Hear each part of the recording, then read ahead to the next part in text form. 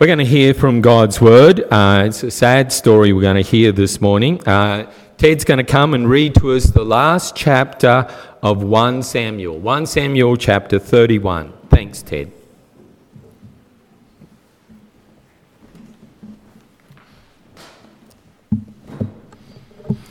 Found on page 322. Let us hear the word of God. Now the Philistines were fighting against Israel, and the men of Israel fled before the Philistines and fell slain on Mount Gilboa. And the Philistines overtook Saul and his sons, and the Philistines struck down Jonathan, Abinadab, and Malchishua, the sons of Saul. The battle pressed hard against Saul, and the archers found him, and he was badly wounded by the archers. Then Saul said to his armor-bearer, "Draw your sword and thrust me through with it, lest these uncircumcised come and thrust me through and mistreat me." But his armor-bearer would not, for he feared greatly. Therefore Saul took his own sword and fell upon it. And when his armor-bearer saw that Saul was dead, he also fell upon his sword and died with him. Thus Saul died, and his 3 sons, and his armor-bearer, and all his men on the same day together. And when the men of Israel who were on the other side of the valley, and those beyond the Jordan, saw that the men of Israel had fled, and that Saul and his sons were dead, they abandoned their cities and fled, and the Philistines came and lived in them. The next day, when the Philistines came to strip the slain, they found Saul and his 3 sons fallen on Mount Gilboa. So they cut off his head and stripped off his armour, and sent messengers throughout the land of the Philistines to carry the good news to the house of their idols and to the people. They put his armour in the temple of Ashtaroth. They fastened his body to the wall of Bethshan. But when the inhabitants of Jabesh Gilead heard what the Philistines had done to Saul, all the valiant men arose and went all night and took the body of Saul and the bodies of his sons from the wall of Bethshan. They came to Jabesh and burned them there. They took their bones and buried them under the tamarisk tree in Jabesh and fasted 7 days. Amen.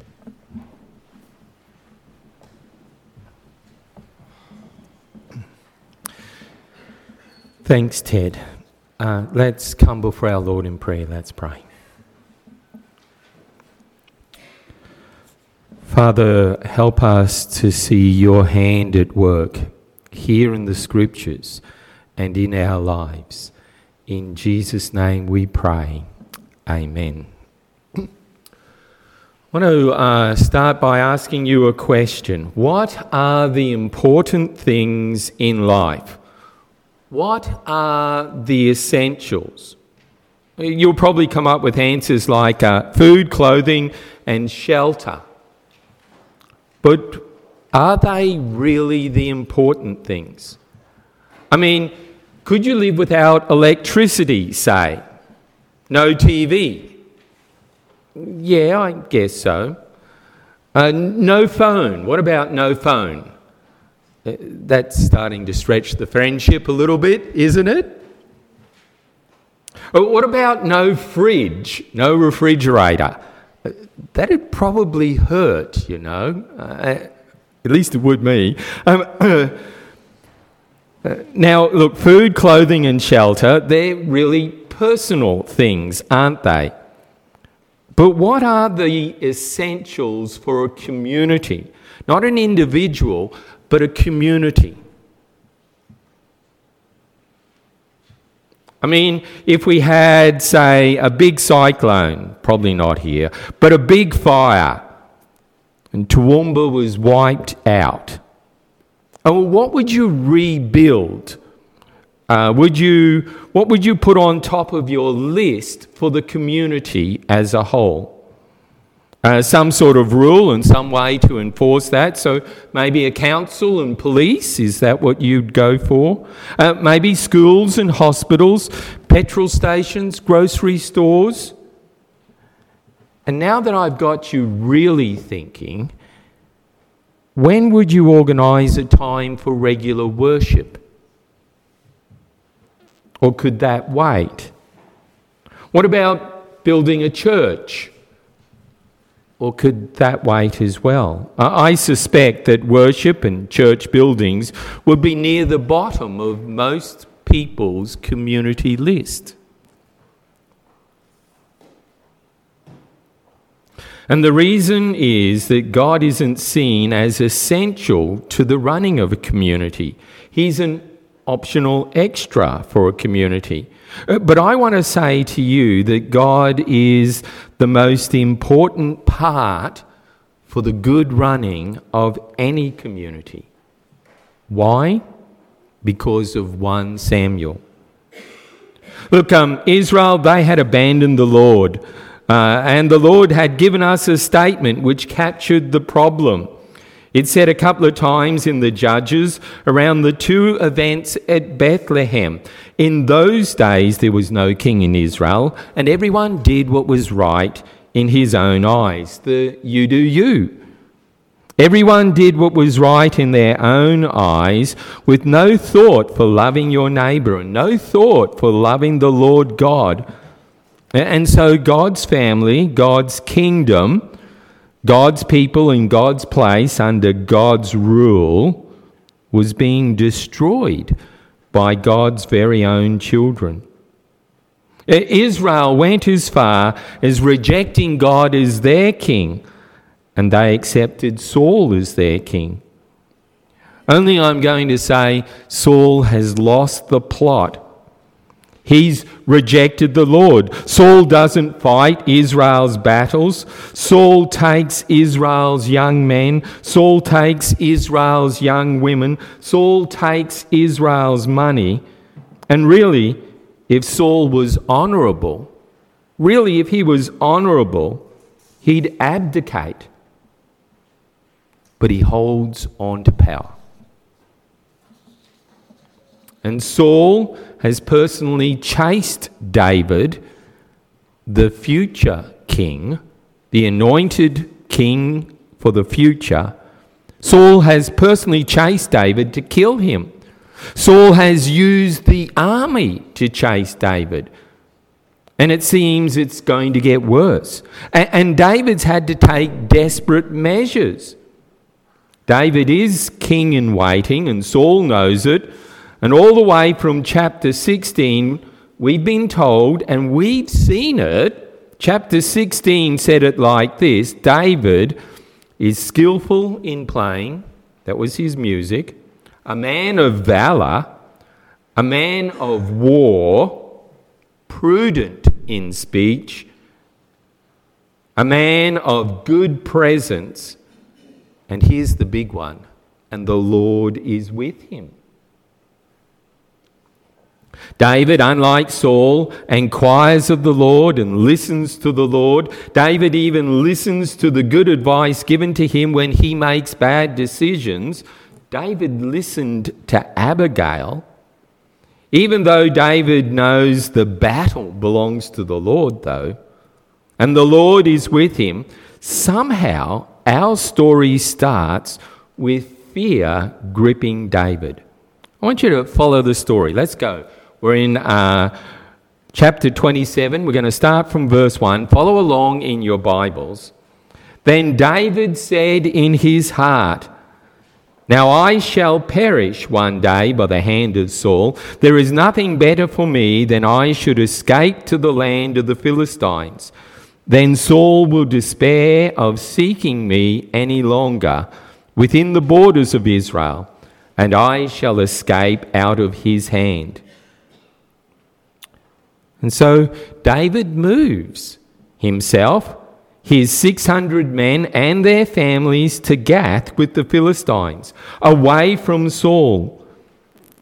To use those familiar words of Vicini in The Princess Bride, inconceivable. I mean, there's no explanation as to why David would do such a thing. In Gath, David convinces the Philistine lord, Achish is his name, to give the town Ziklag to David and his men and their families. And from Ziklag, we discover, David and his men, they're raiding the enemies of Israel, enemies like the Amalekites. They've already come up in 1 Samuel, and here they are again, and they're going to feature. David is keeping to the plan of God. David even convinced Achish that he was really raiding the south of Judah. He was raiding the Israelites. David was so convincing, chapter 27 has this verse 12. "And Achish trusted David, thinking, he has made himself an utter stench to his people Israel. Therefore he shall always be my servant." Which leads to a problem. We're in chapter 28 now, verse 1. "In those days the Philistines gathered their forces for war to fight against Israel." Uh-oh. It looks like David and Saul are going to face each other again. Achish said to David, "Understand that you and your men are to go out with me in the army." Verse 2, David said to Achish, "Very well, you shall know what your servant can do." Achish said to David, "Very well, I will make you my bodyguard for life." Saul, though, has his own problem at this time. He's alone. Verse 3 reminds us that Samuel is dead. And now the Philistines are closing in on Israel again. And verse 4, the Philistines assembled and came and encamped at Shunem. And Saul gathered all Israel, and they camped at Gilboa. And Saul finds himself alone and in need of advice and encouragement. The Philistines have pushed to the very heart of Israel. And verse 5 tells us Saul's terrified. And in verse 6 we see that God doesn't answer him.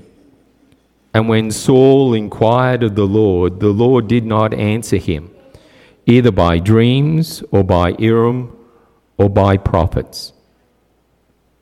Now look, this shouldn't come as a surprise to Saul. I mean, while Samuel was alive, Saul ignored and disobeyed God's word to him. And Saul, well, he had killed the priests of God at Nob. That was back in chapter 22. The Urim was a priestly device used to obtain God's choice on a matter. So why did he think that God would answer him now?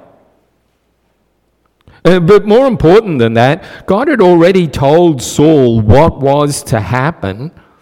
The kingdom was to be torn from Saul's grip. It will be given to Saul's neighbor. And the whole story in chapter 28 of the medium of Endor, some refer to it as the witch of Endor, it only reinforces the truth. And it really shows that Saul isn't following the Lord. He's not doing what the kings were told to do. When he can't get his way, he will find other ways of doing it. Look down at verse 17. Saul's had this medium disturb Samuel's peaceful rest. But all Samuel says to Saul is, "The Lord has done to you as he spoke by me. For the Lord has torn the kingdom out of your hand and given it to your neighbor David." Yes, Saul, it is David. And since you are asking, Saul, this is how it's going to be done. Verse 18. "Because you did not obey the voice of the Lord and did not carry out his fierce wrath against Amalek. Therefore, the Lord has done this thing to you this day. Moreover, the Lord will give Israel also with you into the hand of the Philistines. Tomorrow, you and your sons will be with me. The Lord will give the army of Israel also into the hand of the Philistines." This battle will be Saul's last battle. And in chapter 29 to 31, we have the details of that. First, though, David's got to be removed from the Philistine forces, which is what chapter 29 is all about. Because David's been too convincing in his charade, pretending to raid Israel towns, he's invited by Achish to come and join the massacre of the Israelites. So what does David do? Does he say thanks but no thanks to Achish and raise suspicions and maybe get himself killed? Or does he go along as the Philistines set out to kill his countrymen? Well, in chapter 29, David and his men are marching in the army. It's a parade. And when the other Philistine commanders see David, they ask, verse 3 in chapter 29, "What are these Hebrews doing here?" But Achish comes to David's defense. He's really convinced David has changed sides. Achish replied, "Is this not David, the servant of Saul, king of Israel, who has been with me now for days and years? And since he deserted to me, I found no fault in him to this day." But the other Philistine commanders won't hear it. They remember what David had done last time they were in this position. David had slain not only their champion Goliath, but many of their soldiers. No, David must go. And so in verses 6 to 11, Achish tells David he's got to go home. David protests a little, just to keep up the disguise, I think. And then David goes. But things are about to get worse for David. We're now in chapter 30. In chapter 30, David returns to his home to find it's been ransacked. His wealth is taken, his family is taken. Chapter 30, verse 1. Note the Amalekites are here again. Now when David and his men came to Ziklag on the third day, the Amalekites had made a raid against the Negev and against Ziklag. They had overcome Ziklag and burnt it with fire. Verse 2. And taken captive the women and all who were in it, both small and great. They killed no one, but carried them off and went their way. Well, at least no one was killed, but David's men aren't happy, and I wouldn't be either. And in verse 6, David's men show how angry they are. And David was greatly distressed, for the people spoke of stoning him, because all the people were bitter in soul, each for his sons and daughters. But David strengthened himself in the Lord his God.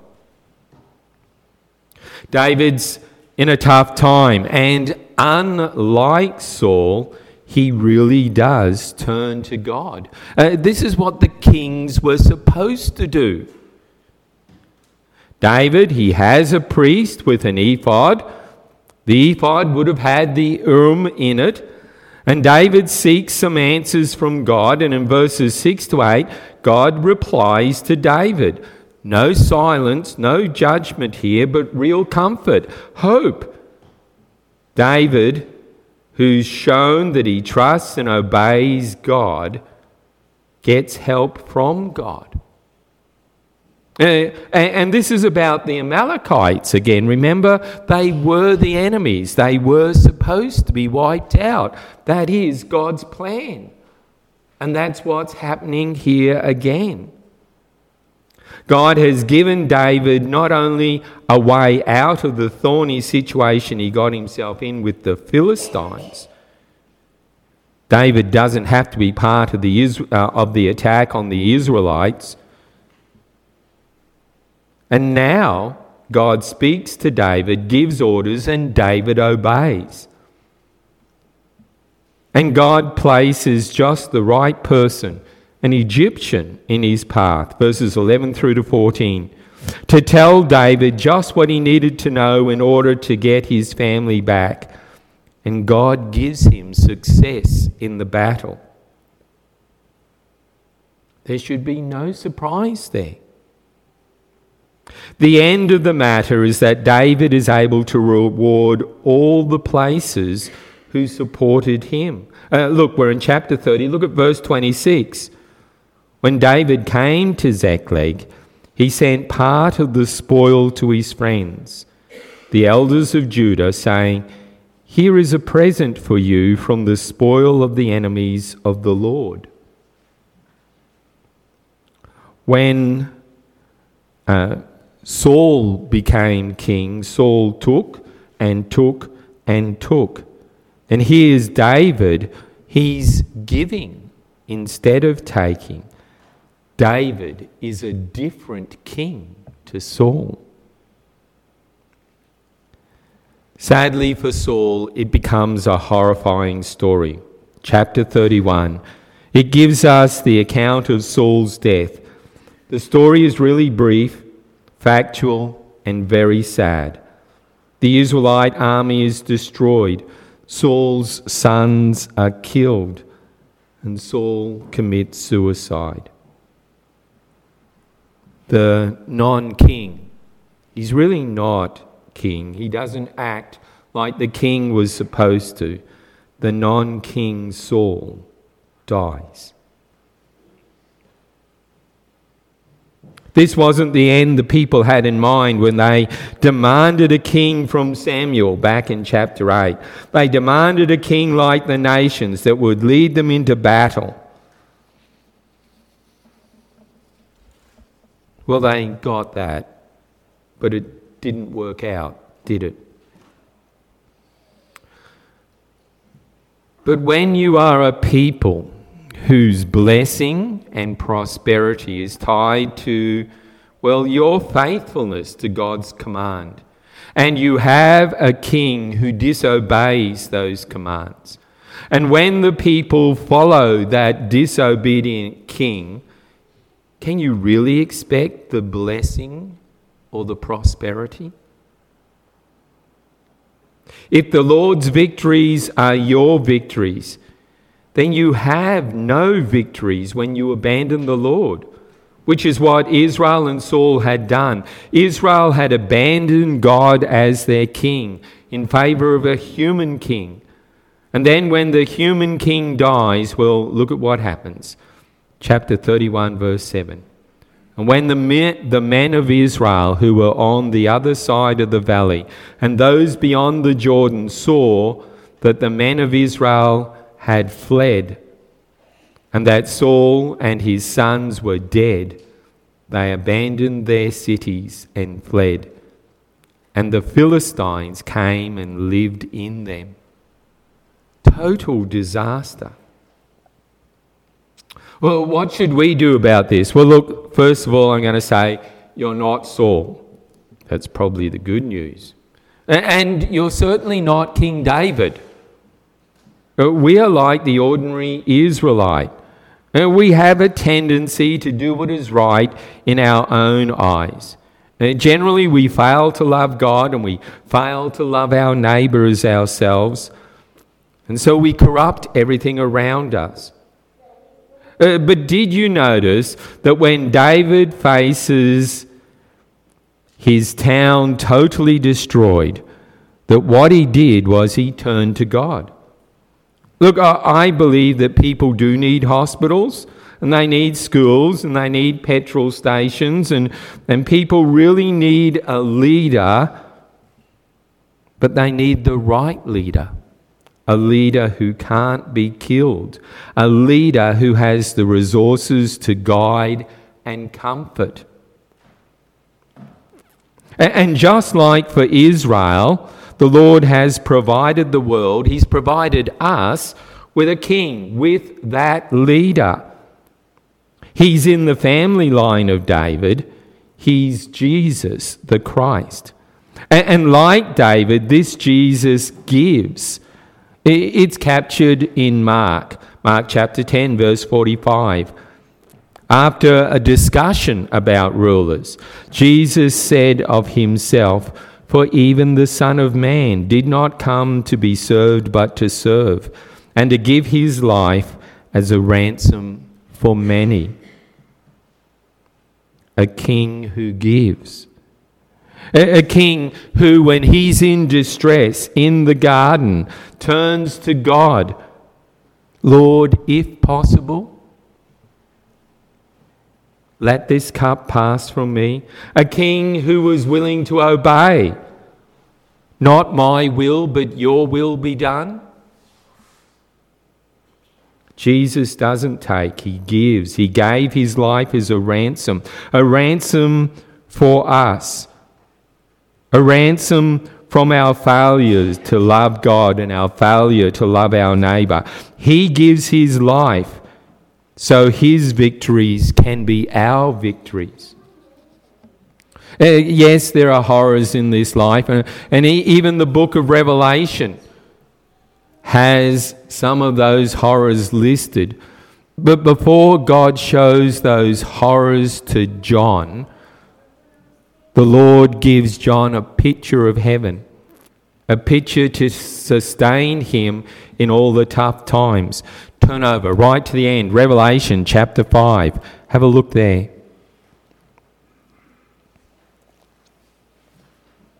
Revelation chapter 5. Look at verses 5 and 6.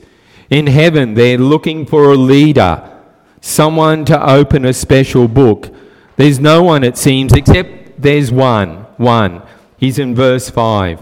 One of the elders says to John, "Look, the Lion of Judah, the Root of David, the great King of Israel has conquered. He can do it. He can open the scroll and its 7 seals." In all of heaven and earth, there's nobody like the great Lion of Judah.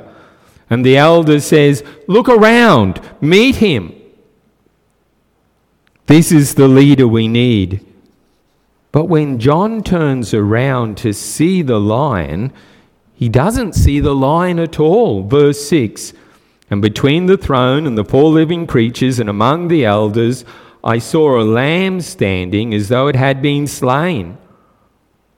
John looks for a triumphant lion and sees a blood-splattered lamb instead. And this slain lamb is standing in the centre of the throne, that's standing in the centre of the powerful living creatures, who's standing in the centre of the throne of the 24 elders. And of course, the lamb is Jesus. See, the King, God, gives us the King we need. He comes from the line of David, the line whose hearts sought the things that God wanted. He's more than just human. He is human. This king can be killed and yet live. This king can never be destroyed. And so this king can be with us always. Dare I say, long live the king. And so when our world is destroyed with floods or fires or anything else, we need to come to the King, King Jesus, for guidance and for comfort. And that's why Christians and churches, I'm going to say, are the most important things to rebuild when disasters strike. Because Christians can then point people to Jesus. Let me pray. Father, thank you. You really do see and know and understand, even when we don't fully understand ourselves. Thank you, Father. Thank you for giving us a King. Thank you for giving us an eternal King. Thank you for giving us an eternal King who listens to you and follows you and seeks your way always. Thank you for Jesus. Amen.